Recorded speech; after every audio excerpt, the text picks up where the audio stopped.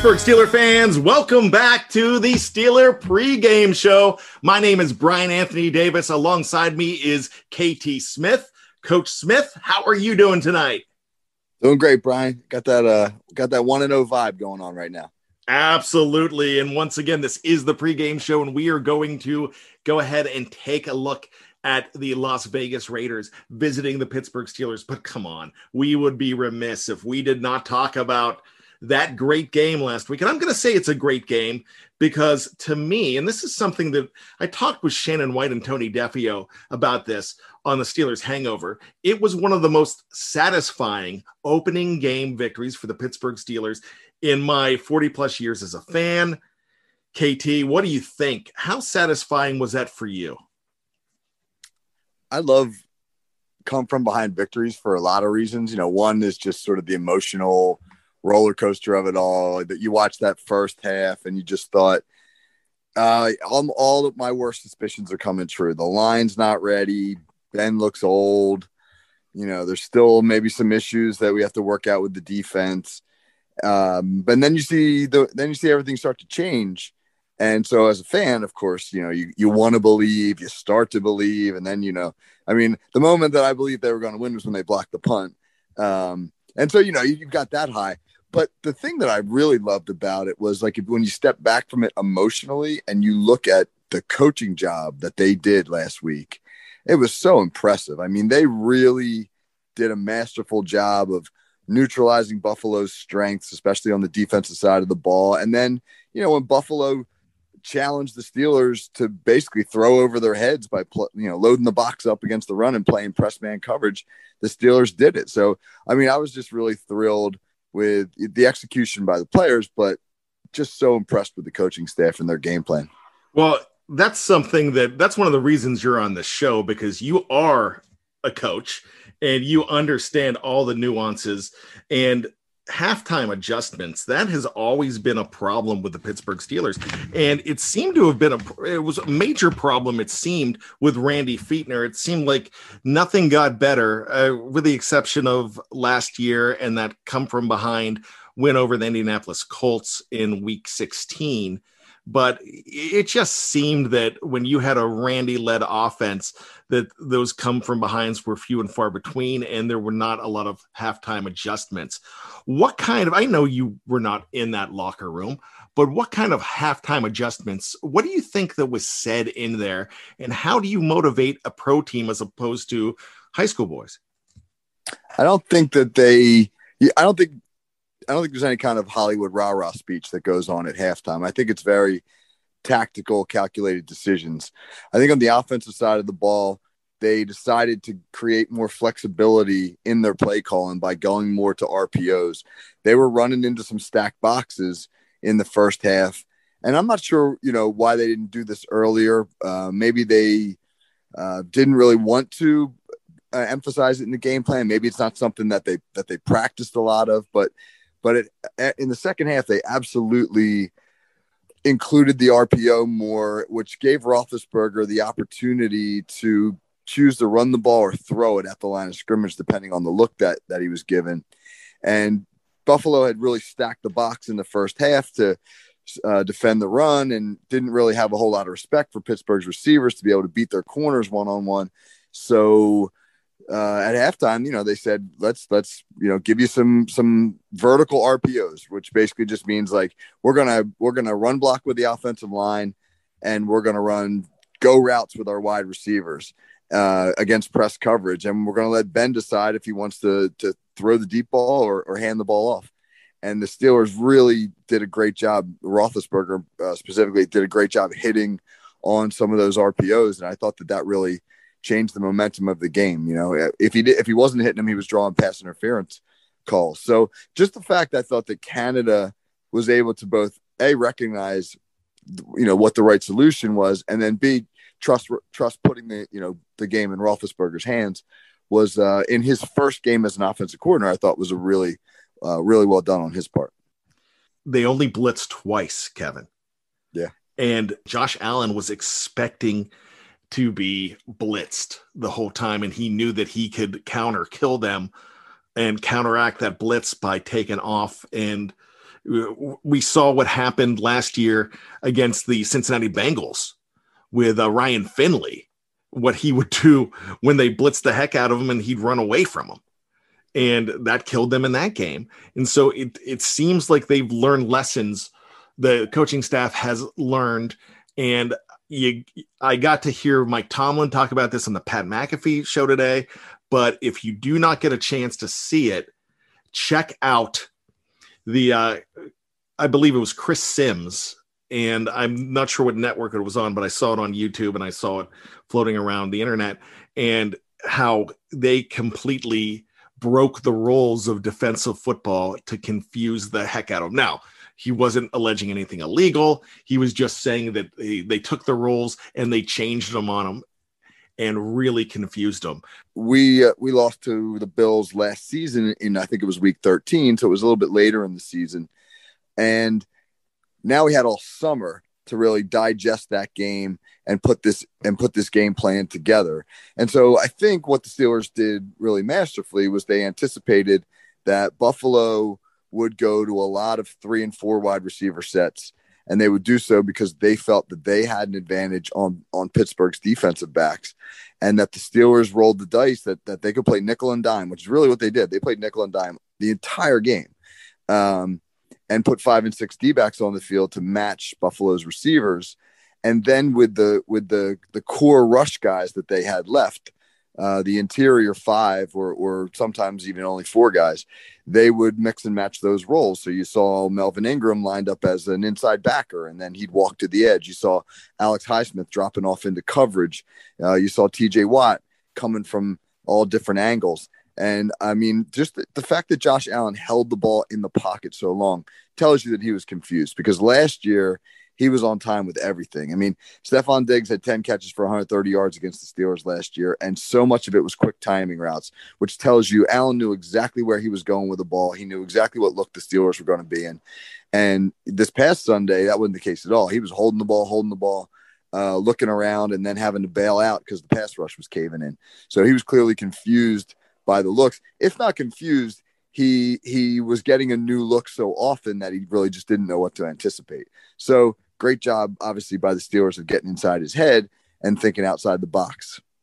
Well, I think I agree with you. I think that is a masterful coaching performance. I'm glad we were able to get inside a coach's head there and talk about that. So thank you so much for that. Speaking about being a coach, something that we talked about last week, which I don't know if you're aware of this, but I had some really good comments on just the fact that we talked about your team. And I did not do this at the beginning of the show.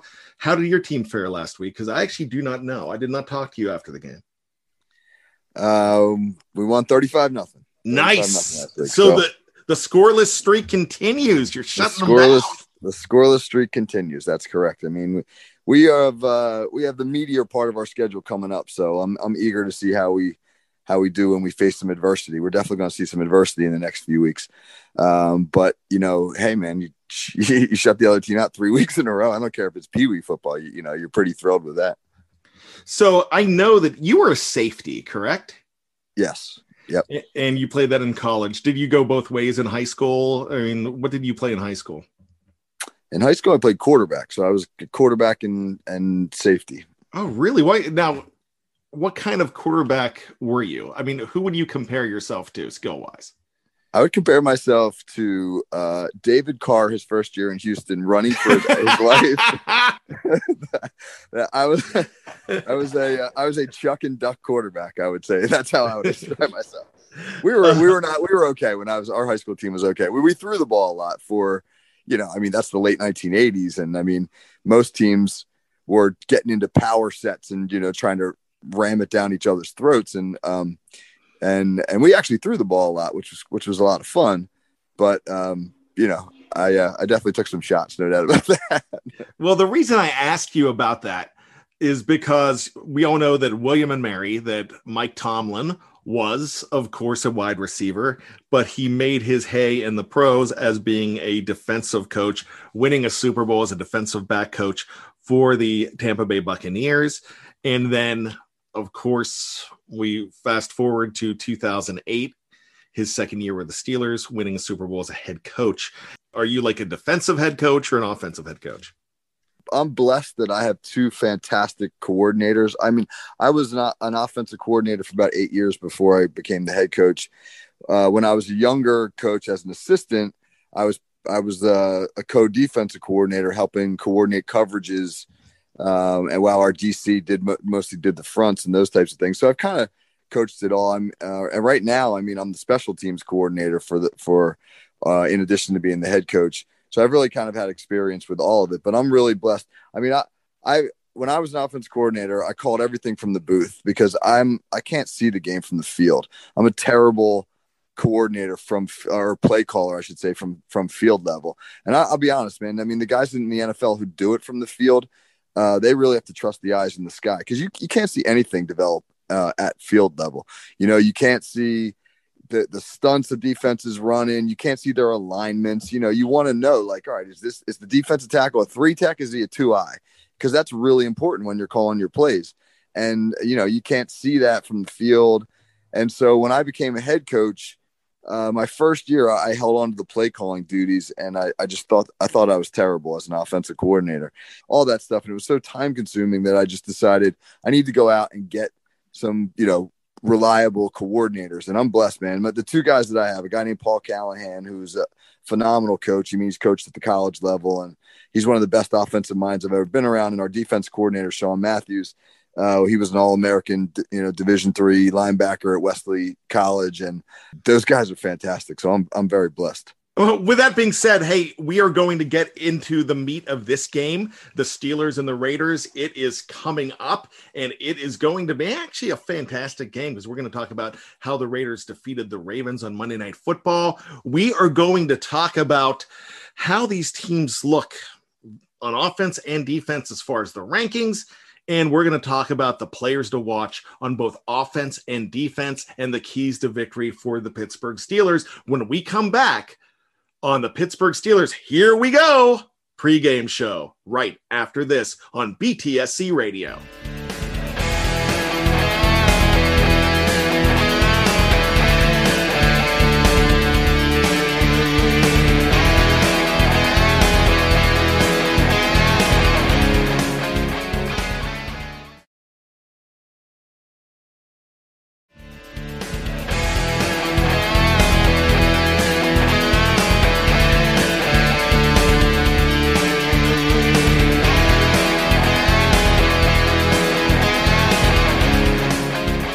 Welcome back to Here We Go Steelers, the pregame show. My name is Brian Anthony Davis. Alongside me is Coach KT Smith.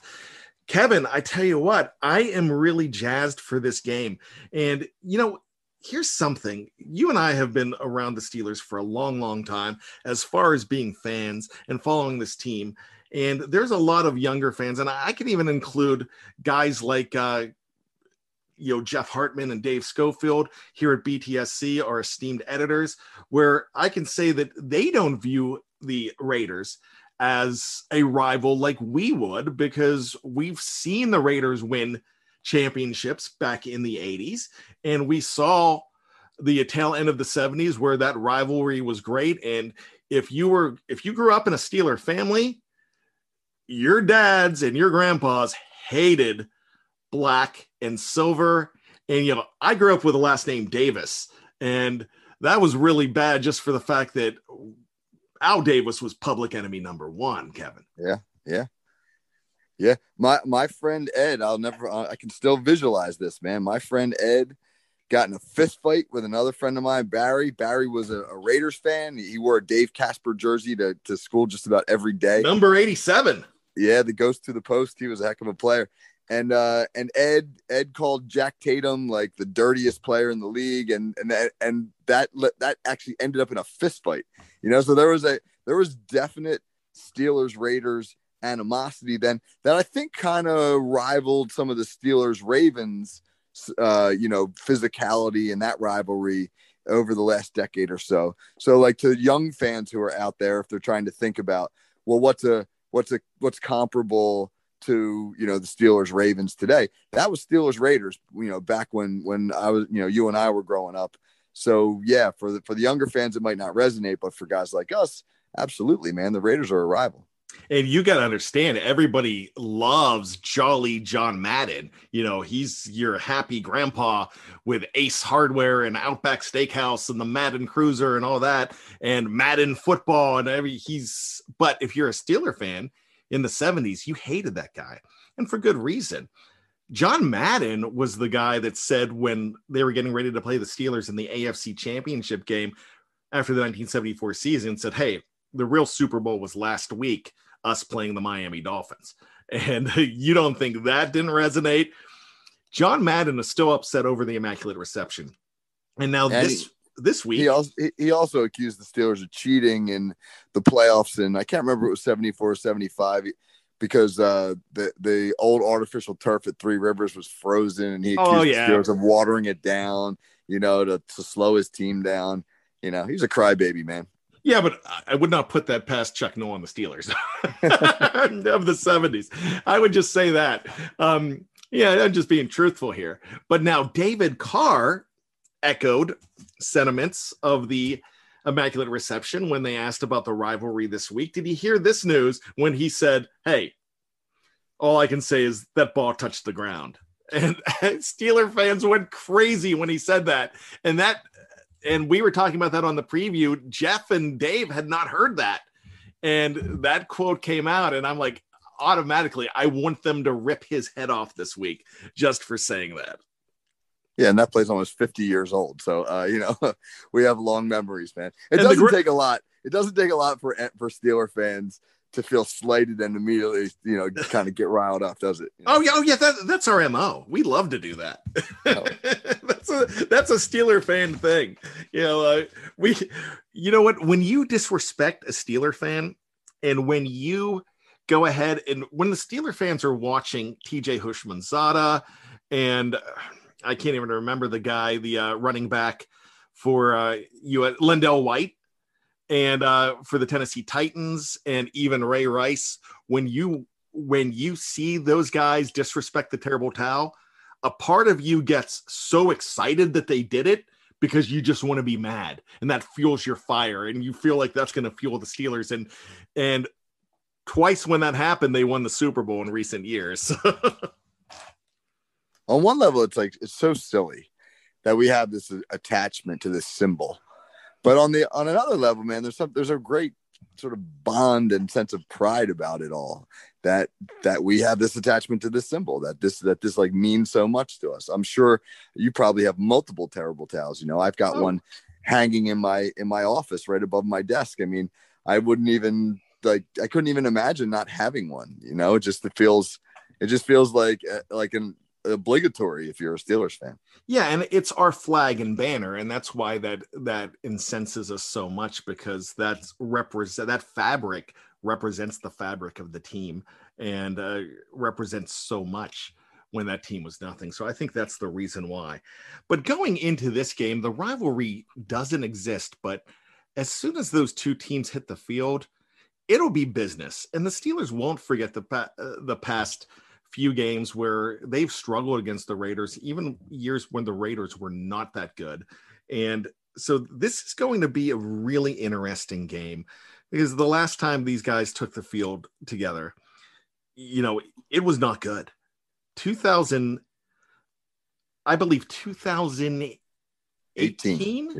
Yeah. Was, the X-ray machine went down. Chris Boswell went down trying to kick a field goal. That team was terrible. And John Gruden, that actually woke John Gruden up as a coach. That gave them a major victory that they needed over the Steelers, who were going to be a playoff team at the time before they ultimately slid. But this is not a bad football team. And you got a chance to watch the Raiders take on the Baltimore Ravens. And for us, it had double meaning, because we knew that the Steelers were going to be playing the Raiders this week. And we also knew that we wanted to watch the Ravens lose. So the team we were rooting for just a couple of days ago, we're now rooting against. So when you look at that game and that team, what did you see in the Raiders that should scare us? Well, Darren Waller, the tight end, is a heck of a player. He's 6'6", 256, and he can line up anywhere. They literally lined him up just about anywhere. They put him in the slot. They put him as an inline tight end. They put him on a wing. They put him in bunch sets. They split him out wide. They threw him a bubble screen. I mean, bubble screens are, like quick screens to the perimeter that tend to go to scat backs and Deontay Johnson types, not to 6'6", 256-pound tight ends. They basically ran him on a complete route tree, just about every route that you could possibly think of. He got 19 targets in that game. 19 targets. Now he had 10 catches, so you can say to yourself, well, his target percentage was just barely above 50%. So if they want to throw him the ball constantly and have a 53% completion percentage, then go for it. But it's a little more complicated than that because, he draws so much attention that he then opens some things up for some of their other guys. They've got some speedsters on the outside. I think the Henry Ruggs is a dangerous receiver who can get over the top. They got a kid named Brian Edwards who caught what looked like the game-winning touchdown pass in overtime. Before that, he got rolled down at the 1, and all sorts of chaos ensued. But so if you provide Waller too much attention, they've got some other guys in the passing game who can hurt you. But conversely, if you don't rotate your coverage to him or you don't account for him, they're going to force feed him. And again, he's at 6'6", 256. He's just a walking mismatch. So let's look at the Raiders offense here. They had 491 yards in that game, 409 through the air, which makes them the number 1 ranked offense in the National Football League after 1 week, and the number 1 passing offense. Rushing the ball, they only had 82 yards, so they ranked 21st.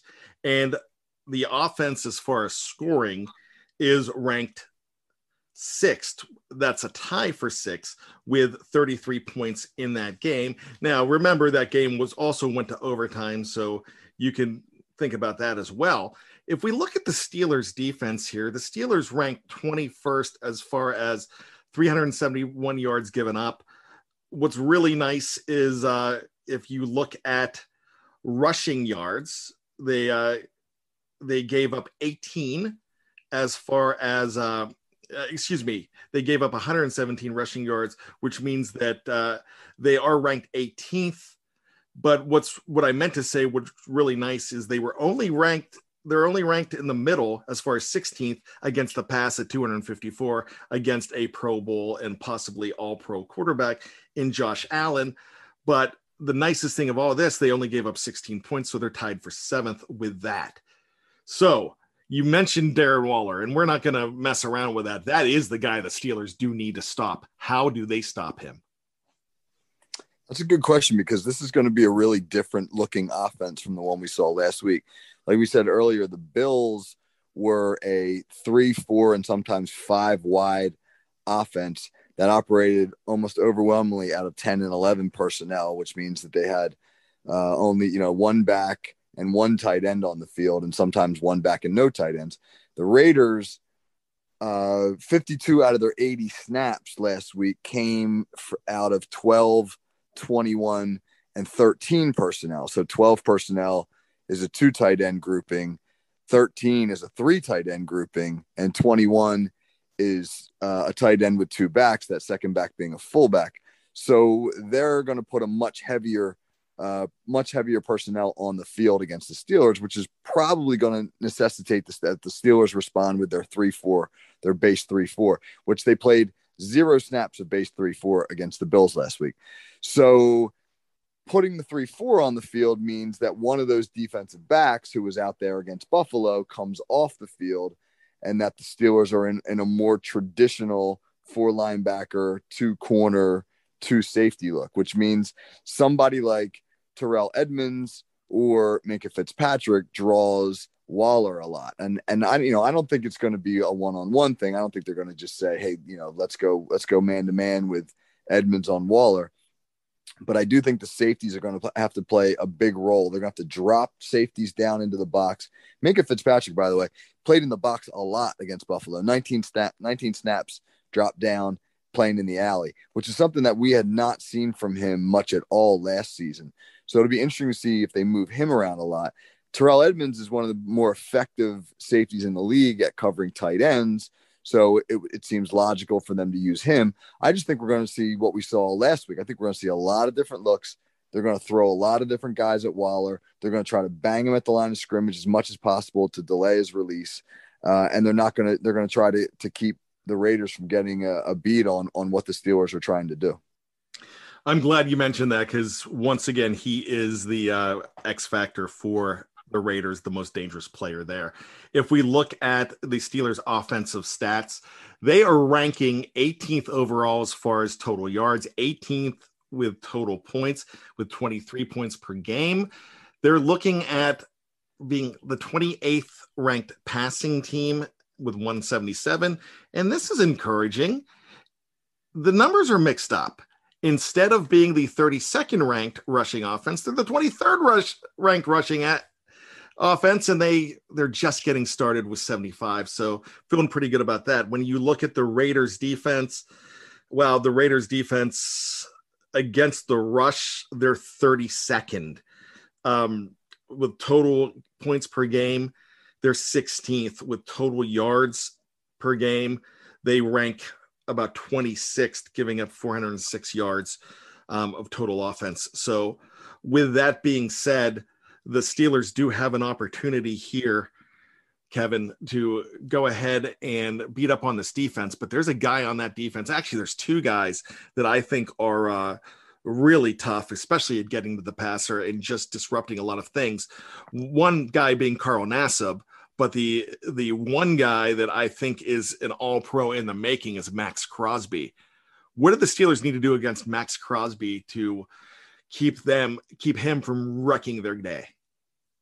Yeah, he's a high motor guy. I mean, he kind of came out of nowhere. He was a third or fourth round pick out of Eastern Michigan, and but has really put together a nice career so far. I don't know if they have to do anything special. I mean, they may help. He'll probably be matched up against Chuck Okorafor most of the time. He's predominantly a left defensive end, and Okorafor is our right tackle. So I've always thought Okorafor is better in pass protection than he is as a run blocker. It'll be interesting to see, right? Are they gonna help him? Are they gonna chip him with the back? They won't leave a tight end in. The thing that I think will help the Steelers is Oakland's a zone team, or I just called them Oakland. Vegas is a zone team. They play a ton of cover 3 zone. The Ravens threw the ball 33 times last week, and on 31 of those 33 pass attempts, Vegas was in a zone. So that's very, very different than what we saw from Buffalo last week, where you saw a ton of press man coverage. And the thing about the zone is Roethlisberger's so good at diagnosing zone coverage pre-snap and knowing where he wants to go with the football. So whereas last week he had to hold the ball a little bit longer because of all the press man coverage to let his receivers get down the field, this week I would expect that the ball is going to be out faster. So that in and of itself is one way to neutralize Crosby. Just, get the ball out of your hand before he can really kind of get into Roethlisberger's grill. And then the other thing is I think that this is a defense that will allow the Steelers to run the ball a little bit better. I don't think it's hard to put 8 and 9 guys in the box if you're trying to play zone coverage. I mean, you just can't do it. So I think the Steelers will see some more traditional defensive looks, some 4-3 fronts. And when they go 11 personnel and walk a guy out in the slot, they'll probably get a 6-man box, and they're going to get 6 hats on 6 hats in the box. And I think that'll invite them to run the football a little bit more. It'll be a really good week to see if the Steelers run game and all the time and energy and investment that they made in it in the off season, if it's paying off. Because last week they just was not a great chance to do it, just because Buffalo loaded the box up. They were +1 so often. This week, I think you're going to get even numbers. And so another great way to neutralize Crosby is run the football, because I think we're going to have looks against which we can do it. Okay, so give me one guy on offense not named Benjamin Todd Roethlisberger that needs to show up in the biggest way. I think this is a Najee Harris week. I think this is obviously the offensive line needs to do their part for sure, but I think this is a week where Harris could get a lot of touches, and we'll see. Does he get into a rhythm? One thing that you saw last week was, boy, yeah, he didn't have a whole lot of holes to run through, but it didn't take much of a hole for him to hit it and make yards. I mean, he was. I thought I was really impressed with rushing against difficult circumstances, his ability to find seams.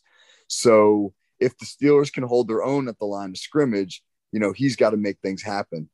So he's the guy I'm really going to be looking at carefully this week. And you know what, Kevin, I really expect him to have an amazing game out of the backfield as well as a receiver.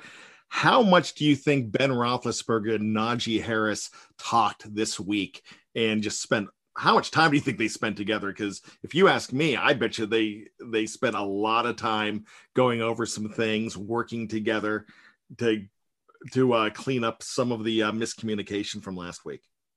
Yeah, they saw a couple checkdowns last week where Harris didn't get his head turned quickly enough, or where he was not exactly in the spot that Roethlisberger thought he'd be. So they need reps together for sure. I mean, Roethlisberger's, he and Deontay Johnson continued to not be on the same page with whether they're like sight reads or whatever kind of checks that they're expected to make. So I'm sure that they spent a lot of time working on that stuff. And again, I think this week it'll be even more important against zone coverage for those guys to understand, where they need to sit down in the zone. When do they need to run through the coverage? When do they need to settle? That'll be a big thing. This will be a good week to see if their communication has improved, because against zone coverage, the receivers really need to know like where the holes are, and they can't cover themselves by running into zone defenders. Real quick, who on defense needs to be Superman for the Steelers to stop these guys, especially Derek Carr and Darren Waller? I mean, a lot's going to fall on the safeties, because they're the ones that are most likely going to draw responsibility against Waller. But I wouldn't say that they need to be Superman. But if the D line can do what they did, I should say the pass rush, if the pass rush can do against Vegas what it did against Buffalo, then it's going to be a good day for the Steelers, because Vegas's offensive line is banged up. They gave up 12 pressures to the Ravens, and the Ravens have a good pass rush, but they don't have an elite pass rush like the Steelers do. And they lost their starting guard for the season with a torn ACL. They already had another backup in the lineup. Alex Leatherwood, the right tackle, is not the greatest pass protector in the world. He struggled with Justin Houston. So I think that their pass protection is a bit suspect. And man, did the Steelers get after the quarterback last week. So if they can do that again, that'll alleviate some of the responsibility on those safeties having to lock down Waller. Absolutely. So let's get your score prediction. So, I guess I wrote an article for the site that ran today in the preview, and I said 27-19 Steelers. And a lot of other people have been picking it to be a little bit of a more low scoring game, and that might be the case, but I'll stick with that. I think the Steelers are probably about a touchdown or so better than the Raiders. Really? So I had the Raiders covering the spread, but the Steelers winning by the score of 27-23. So we're both expecting a win, feeling really good about it. Now, we were both wrong last week, but I love being wrong when I'm picking against the Steelers. So I have no problem being wrong. This week, I don't want to be wrong, my friend. Yeah, I mean, I definitely didn't think they were going to win last week. I mean, I thought they could win, but when I looked at everything and tried to be like not emotional about it, but sort of just reason it through, I just didn't think that they were ready with all the change that had gone on in the offseason. I just didn't think that that everything would come together so fast. And I really credit that to the coaching staff. I know I said it at the beginning of the show, but I want to say it again. I thought the coaching job they did last week was tremendous. Not only were the scheme changes great, but man, Tomlin really just had his finger on the pulse of his team. It felt like they played with emotion. They played with a high motor. They played like a team that were kind of like, we're the Pittsburgh Steelers, man.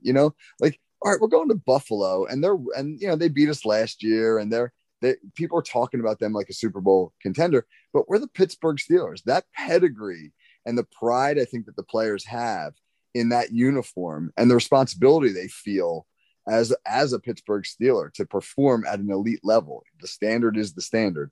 I really think that came shining through last week.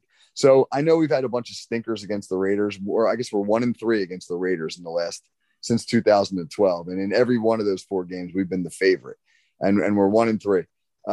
But that said, I don't know. I just feel like the Steelers are playing with a little bit of a chip on their shoulder after all these people wrote them off in the offseason.